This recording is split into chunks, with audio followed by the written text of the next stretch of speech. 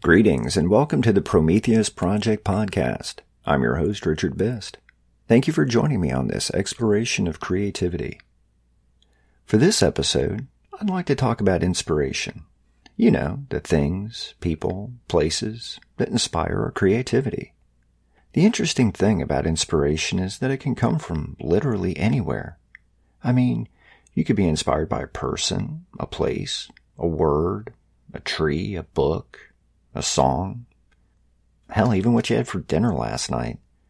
Anything can create the spark that morphs into an idea. Personally, I've had creative projects inspired by all sorts of things. Some of them evolve into finished products, while others have flamed out. Nature of the beast. There are some ideas that seem great at the time, but I just can't seem to make them work. But that's beside the point. I want to focus on things that inspire me and hopefully hit on things that inspire you, my listener. For me, inspiration for my stories comes from so many different places.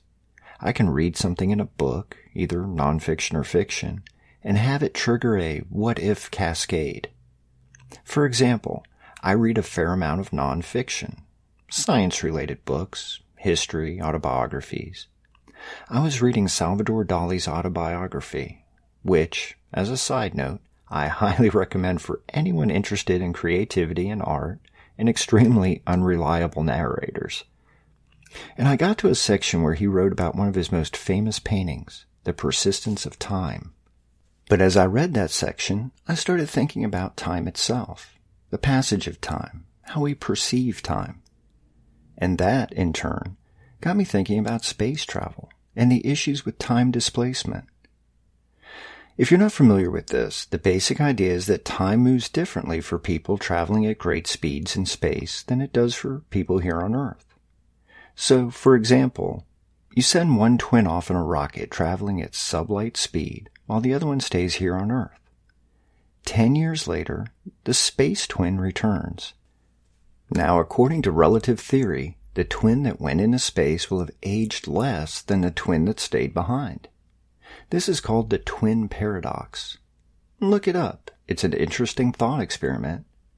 And not to go too far down the rabbit hole, but this would also mean that someone traveling in an airplane is aging slower than someone standing on the ground.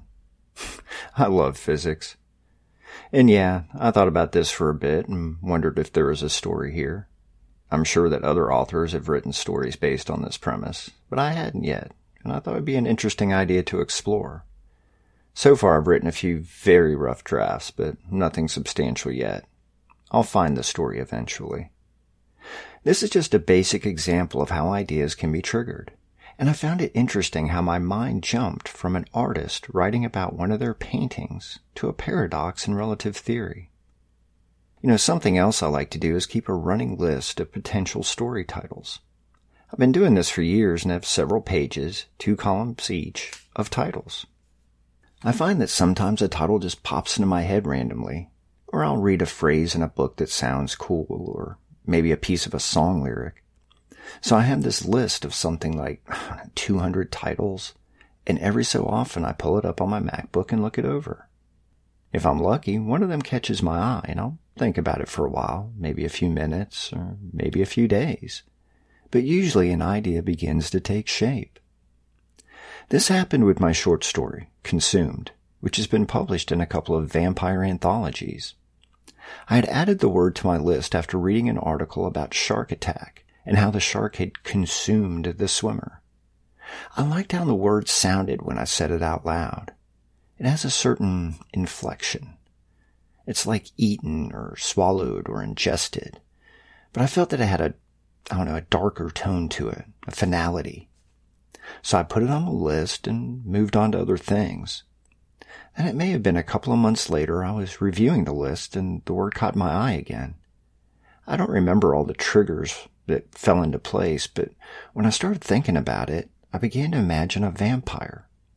A female vampire. So how did this word apply to her? She consumed the blood of her victims, obviously, but that was too stereotypical. What if she was the one being consumed?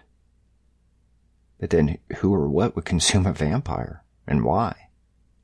So I began playing with the ideas. wrote a couple of drafts, and finally stumbled upon the story. And yeah, I think it turned out pretty good. Good enough to be picked up twice, which was great for my self-esteem. And I have one more example for you. I have an old photo of my biological mother from when she was probably, 18 or 19 years old.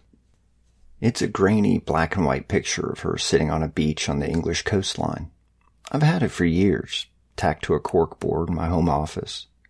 I never thought much about it. I mean, it's a nice photo, but I have a lot of photos in my house.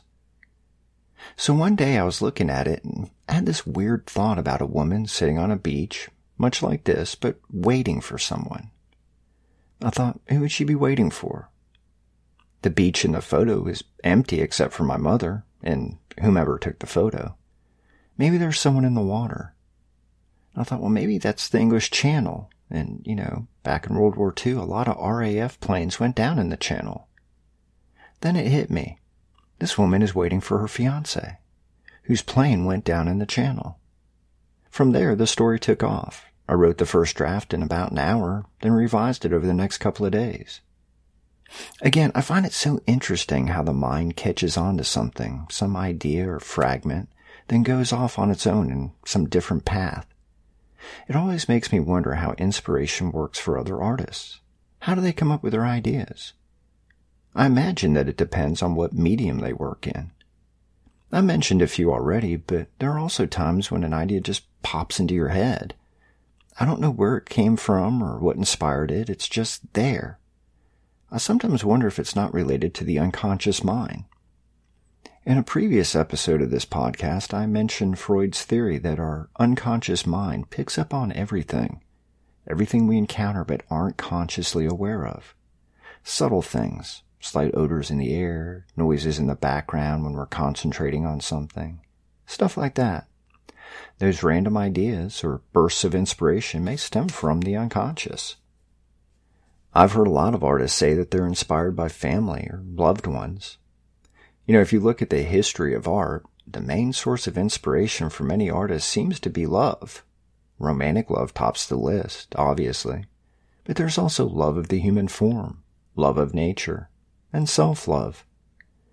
I guess it shouldn't be surprising. I know love has inspired me over the years and been the reason for many of my poems. Love, of course, is arguably the most powerful emotion, which brings me back to the point I made in another previous podcast, specifically that artists always put a piece of themselves into their work, and that piece is often emotion. Just look at Shakespeare's sonnets as a good example. And then there's all those love songs that have been written over the centuries. Thousands, hundreds of thousands.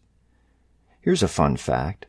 The oldest known ode to love was found on a Mesopotamian tablet from 2000 BC. It's called The Love Song for Shu Sin. And actually, it's kind of steamy. Here's a little taste of it. Bridegroom, let me caress you. My precious caress is more savory than honey. In the bedchamber, honey-filled, let me enjoy your goodly beauty. Lion, let me caress you. My precious caress is more savory than honey. Sounds like they really, really liked honey, doesn't it? And while it can be argued that love is the most popular form of inspiration for artists, there are other emotions that rank up there. Fear is probably a close second. Many artists have created works based on fear. Fear of the unknown, fear of war, fear of death, fear of losing love or a loved one. Fear is the reason that we have paintings from Bekensky, Munch, Goya, Geiger. It's the reason we have film noir, which evolved after the end of World War II when people were still recovering from those horrors. And yeah, even horror films, both good and bad, are the result of creators exploring their fears. Fear is one of the most primal emotions we have, and that makes it a powerful inspiration. Hell, the earliest humans were probably afraid of everything. The dark, thunder, howling wolves in the night. That's where our earliest myths come from. One could argue that fear is the foundation of religion. Fear is what kept us alive. I remember reading about a study that found an increase in the production of horror-related works, movies, books, other art forms, during times of war and economic instability. An example of this is the movie Dawn of the Dead. Back in the mid to late 1970s, the United States was dealing with some economic issues and a gas crisis. Long lines at the gas pumps, gas stations running out of fuel, gas prices skyrocketing, inflation, dogs and cats living together. It was a mess. People were both angry and scared. Dawn of the Dead came out in 1978, during the midst of these economic woes. The movie itself, if you haven't seen it, can be interpreted as a mirror of the then current state of affairs. The lost souls wandering aimlessly, consumerism, and how society was basically destroying itself, eating itself alive. I don't know if the director, George Romero, intended for the movie to act as a commentary on all this, but as I've said before, artists always put a little bit of themselves into their work. The fears addressed in Dawn of the Dead may simply have been Romero's own fears, and he unintentionally added that to the subtext of the screenplay. As I noted earlier, inspiration can come from anywhere or anything, and this is a topic I want to explore more in the future. Of course, I'm speaking as a writer. So how does it work for a painter? Are they inspired by other artists' work? Are they inspired by nature, human-made objects, cityscapes? Does a visual artist see a blur of color from an ad on a passing bus and get inspired to paint something? I plan to speak with other artists and creative types to get their take on where they find their inspiration. This means I'd also like to hear from you. What's your take on it? Where do you find inspiration? Is it from a loved one, nature, food, raw emotion? I'd love to hear your thoughts. And here's a challenge for you. I'm going to give you a word, and I'd like you to create something based on the word. It doesn't matter if you write, draw, mold something out of clay, paint it, and it doesn't matter if what you create ends up not having any literal relation to the word. The point is to think about it, then create something.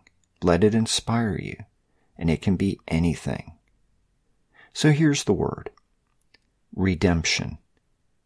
Say it out loud. Write it down. Look up the definition. Check out some synonyms and antonyms. Give it a few days to percolate. Then create something. Redemption is your inspiration. Okay, so that's about it for this episode. I appreciate you listening in, and I hope that I gave you some things to think about. As always, I'd love to hear from you. Suggestions for future shows, questions you may have about the creative process, or just to say hi. You can find me, of course, on my website, richardbiss.com. There's a contact form that you can fill out and submit, or you can maybe catch me on Twitter. I'm going to sign off for now, but I'll talk to you next week. Cheers.